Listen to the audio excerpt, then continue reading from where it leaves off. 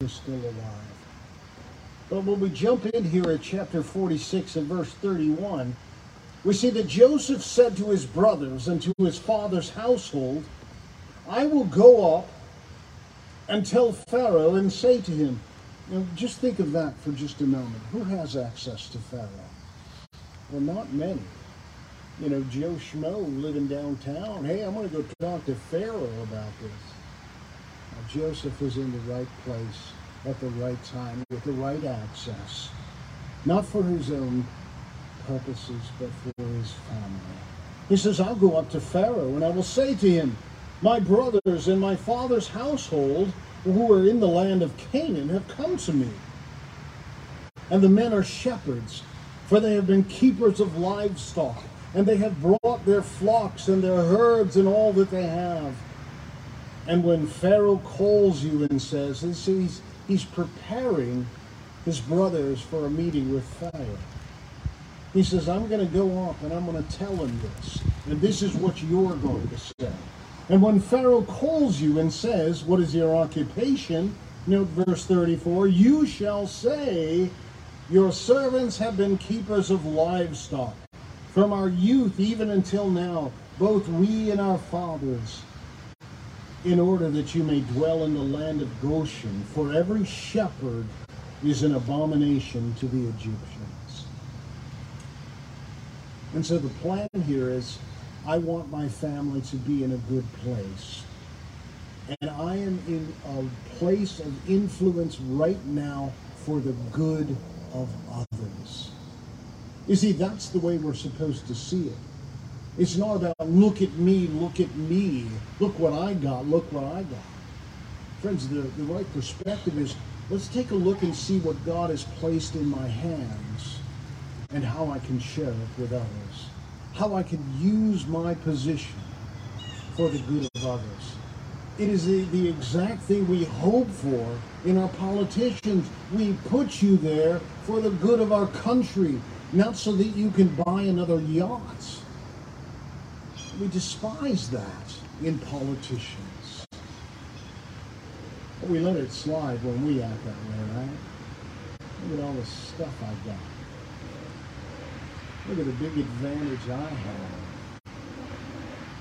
My friends, if God put it in your hand, the first thing you ought to do is look around and say, is there someone God wants me to bless with this? Someone that has a need that God can use me to meet. That's how Joseph said it. Preparing his brothers and then presenting. Notice in chapter 47, verse 1 here he is now presenting his brother. Because God blessed Joseph, he had something to give to his family, my friends. And notice here in verse 1, so Joseph went in and told Pharaoh, my father and my brothers with their flocks and herds and all that they possess have come from the land of Canaan, and they are now in the land of Goshen. And from among his brothers he took 5 men and presented them to Pharaoh. It doesn't say which 5 brothers he took, but apparently he took the one that would best represent the family.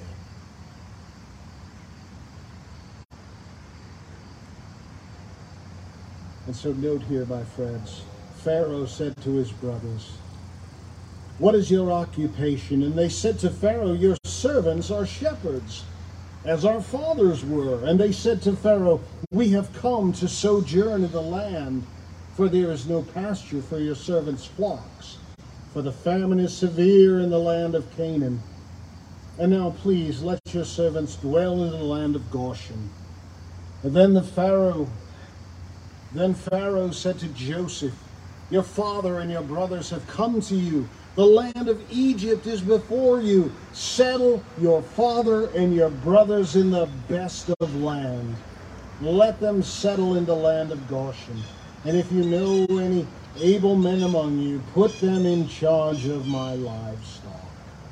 What a great opportunity to look out for your family.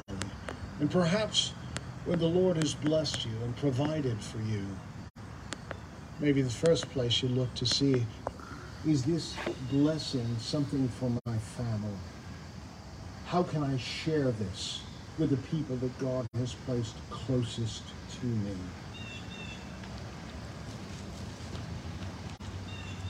And so there they are, invited to take the very best of the land. That's that Nile Delta, fertile, fertile land, my friends. Beautiful place. We play these games in our head. Boy, if I could go anywhere, where would I go? And of course, we all think Scotland, you know. Who wouldn't want to go to Scotland, right? You know? But who's laughing?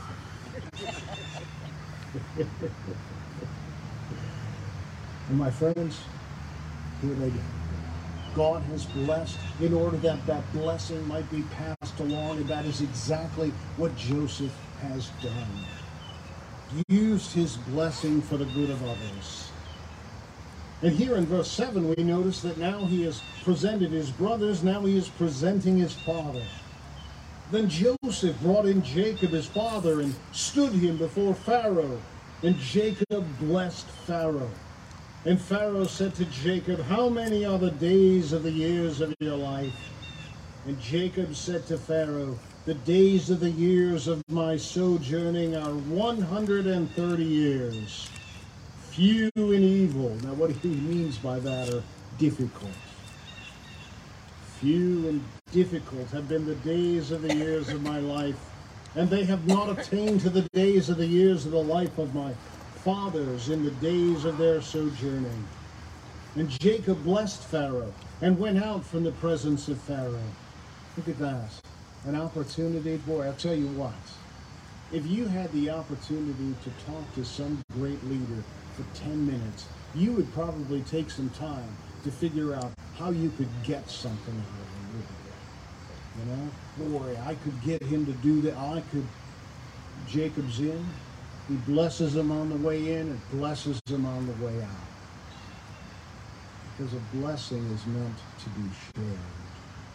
Feel free to write that down, I'll wait. Blessing is meant to be shared, my friends. It's meant to be shared.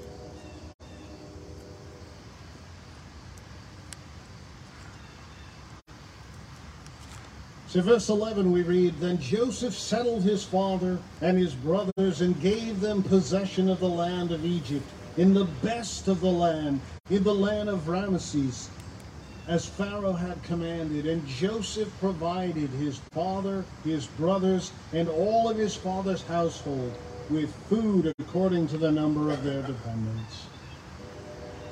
Blessing Joseph had experienced from God was shared with his family.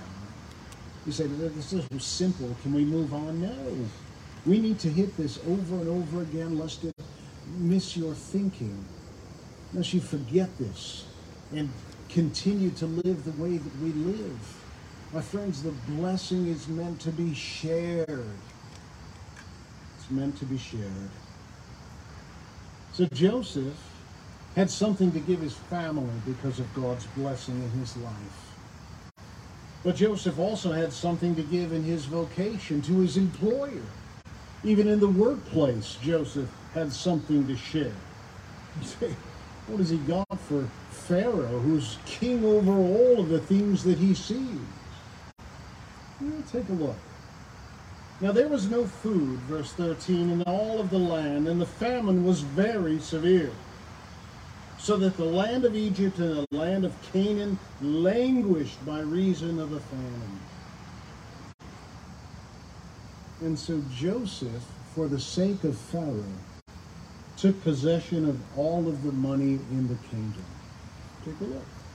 "And Joseph gathered up all the money that was found in the land of Egypt and in the land of Canaan in exchange for the grain that they bought. And Joseph brought the money into Pharaoh's house." I suppose that was pretty good for his employer. Right? People got what they needed. Pharaoh got their money.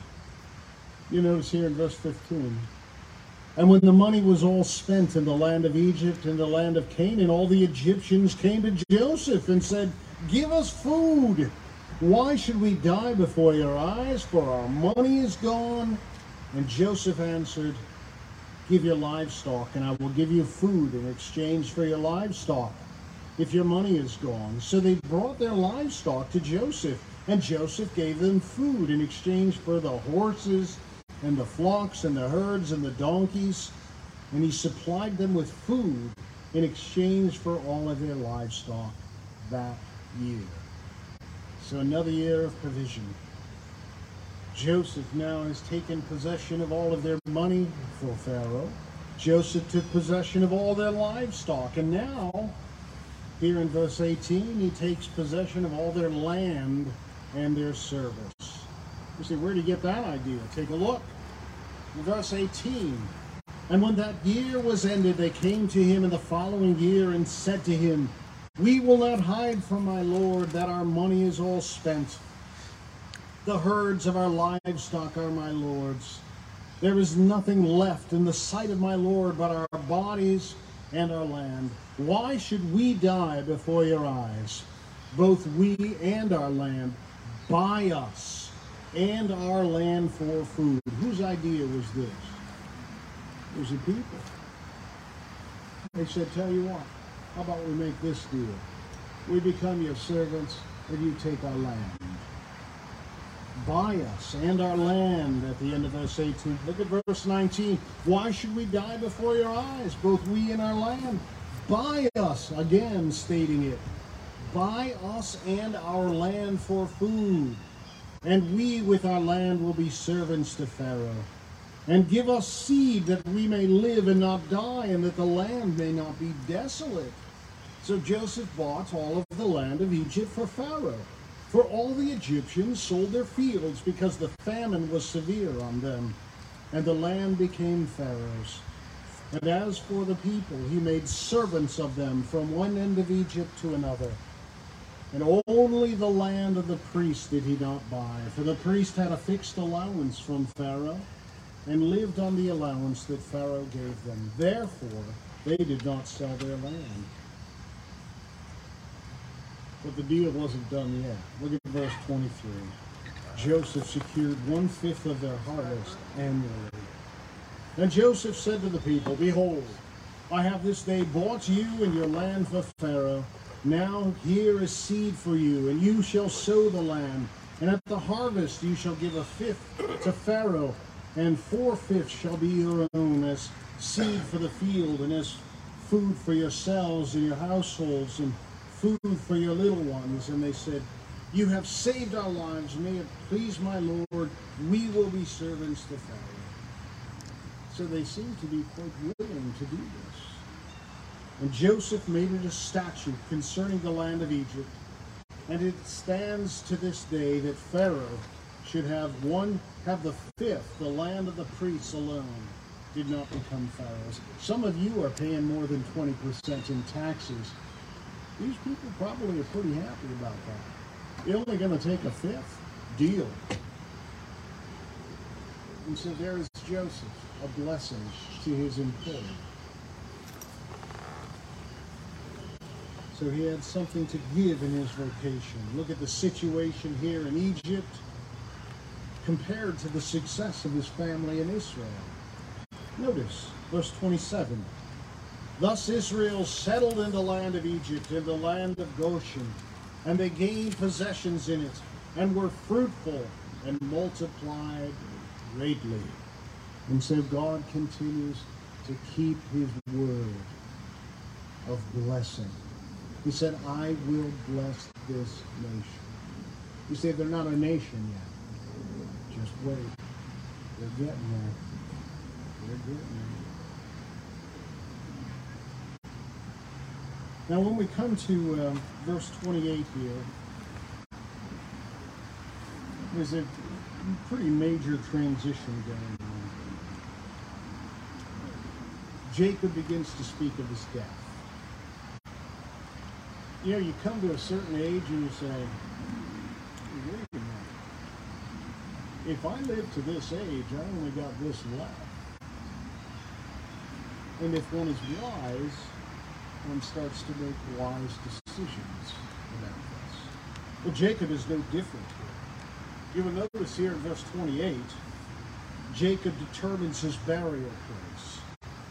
So Jacob lived in the land of Egypt 17 years So the days of Jacob, the years of his life, was 147 years old.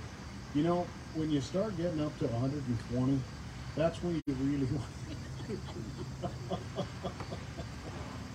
So when the time drew near that Israel must die, he called his son Joseph and said to him, "If now I have found favor in your sight, put your hand under my thigh and promise to deal kindly and truly with me."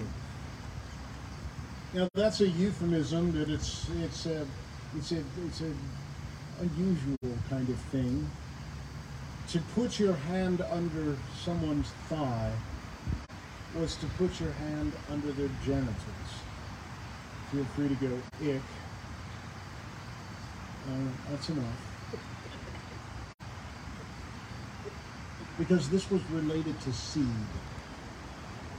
The Greek word for seed or sperma. Descendants. With others, it was connected to a curse, that your descendants would be cursed. But you will notice here, my friends, Jacob is looking for descendants. And notice what he says here. He recounts God's blessing in his life. But he says, "Do not bury me in Egypt, but let me lie with my fathers. Carry me out of Egypt and bury me in their burying place." And he answered, "I will do as you have said." And he said, "Swear to me." And he swore to him. Then Israel bowed himself on the head of his bed. And here we come to chapter 48. And Jacob begins the blessing process of his children. He begins by recounting God's blessing in his life. After this, Joseph was told, "Behold, your father is ill." So he took with him his two sons, Manasseh and Ephraim. And it was told to Jacob, "Your son Joseph has come to you." And Israel summoned his strength and sat up in bed. And Jacob said to Joseph, "God Almighty appeared to me at Luz in the land of Canaan, and blessed me, and said to me, Behold, I will make you fruitful, and multiply you, and I will make of you a company of peoples, and will give this land to your offspring after you, for an everlasting possession." It was certainly, my friends, part of the Abrahamic covenant. Again, personal blessing and a people. And notice in verse 5, Jacob says, "And now your two sons who were born to you in the land of Egypt before I came to you in Egypt are mine." He adopts now Joseph's sons, elevates them now to the sons of Jacob.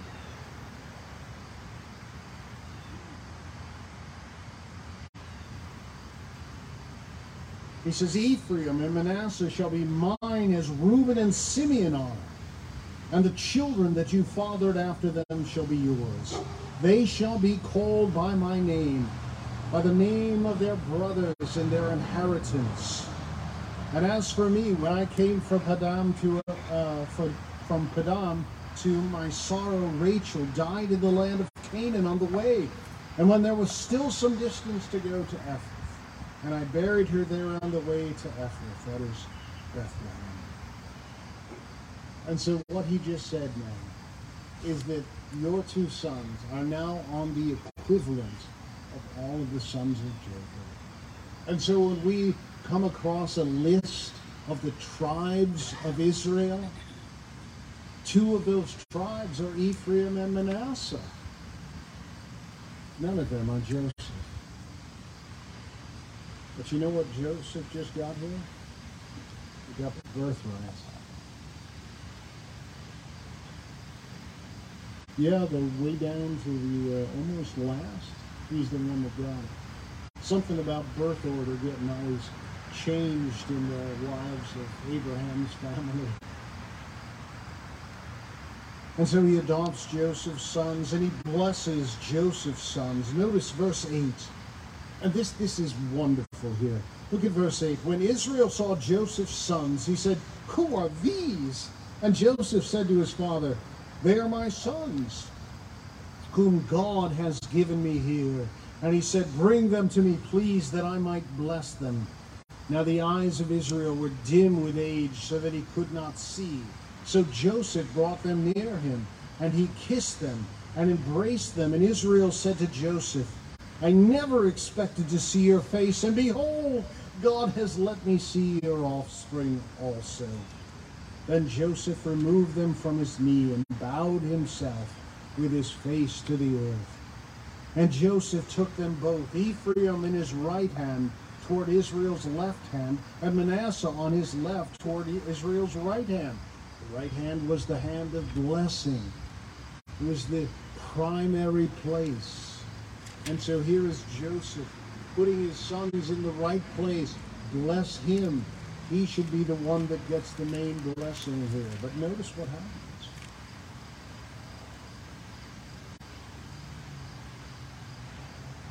Verse 14, and Israel stretched out his right hand and laid it on the head of Ephraim, who was the younger, and his left hand on the hand of Manasseh, crossing his hands. So here's Joseph putting him in the right place, and Jacob does one of these things.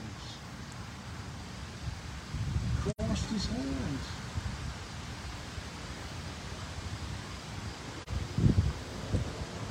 And he blessed Joseph and said, "The God before whom my father Abraham and Isaac walked, the God who has been my shepherd all my life long to this day, the angel who has redeemed me from all evil, bless the boys, and in them let my name be carried on, and the name of my fathers Abraham and Isaac, and let them grow into a multitude in the midst of the earth."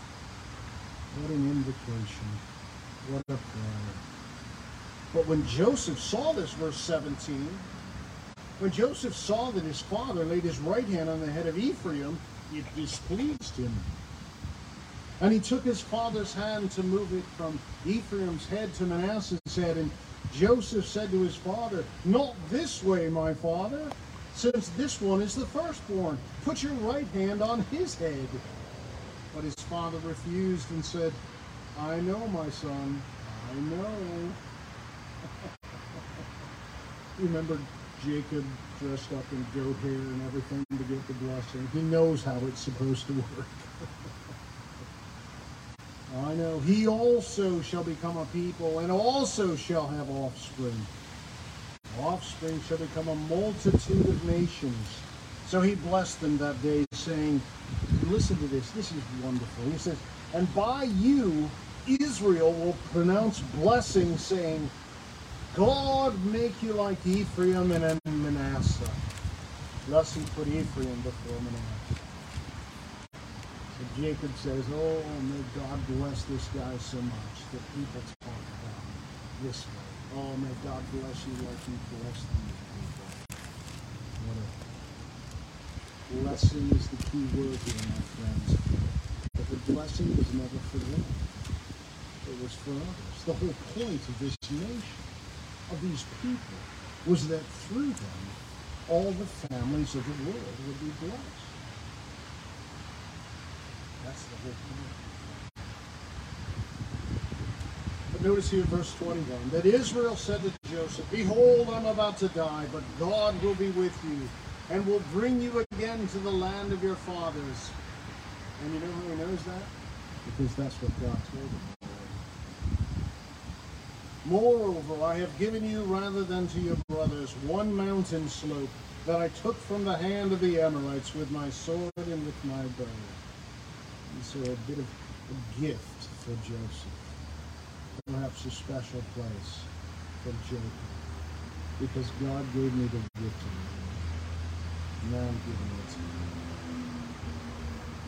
Well, friends, we just went through a ton of material. How do we wrap that up? All of these blessings. Joseph blessed in such a way that he could be a blessing to others.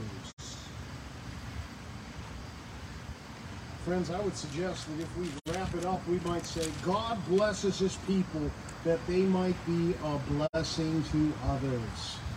God has blessed you. He has given you abilities and experiences and opportunities that other people do not have. And he has done that you might be a blessing to others. That you might be a blessing. So how has God blessed you? I'm not talking about stuff here, my friends. Perhaps you have talents. Things that you have learned from practice over and over again. Natural abilities with things. Skills and experience, knowledge, understanding. Are you sharing them? Are these things you say, you know what, I can help you with that because I have an experience. I mean, that's supposed to be the path. You see, God comforts us that we might be a comfort to others. Have you experienced difficult days? Has God shown his comfort to you, my friends? He is giving you his comfort. First, because he loves you. Second, so that you have something to share with someone else. It's perhaps a wise thing that we take stock of what God has done in our lives. What do you know? What do you have? What have you experienced that you can share that with someone else to be a blessing? Perhaps I could ask you this. Are you familiar with the gospel? The gospel, it's a word that means good news. Surely you're familiar with that. Y'all know what it is. 10 words. Yeah, easy peasy. We know this one. But good. You know how to present it? Key issue, my friend, is that we're all sinners. Sin is rebellion against God, violating his righteous law. The repercussion of that, my friends, is judgment. Because the wages of sin is death. Death is separation from God for all eternity. You know what they call that?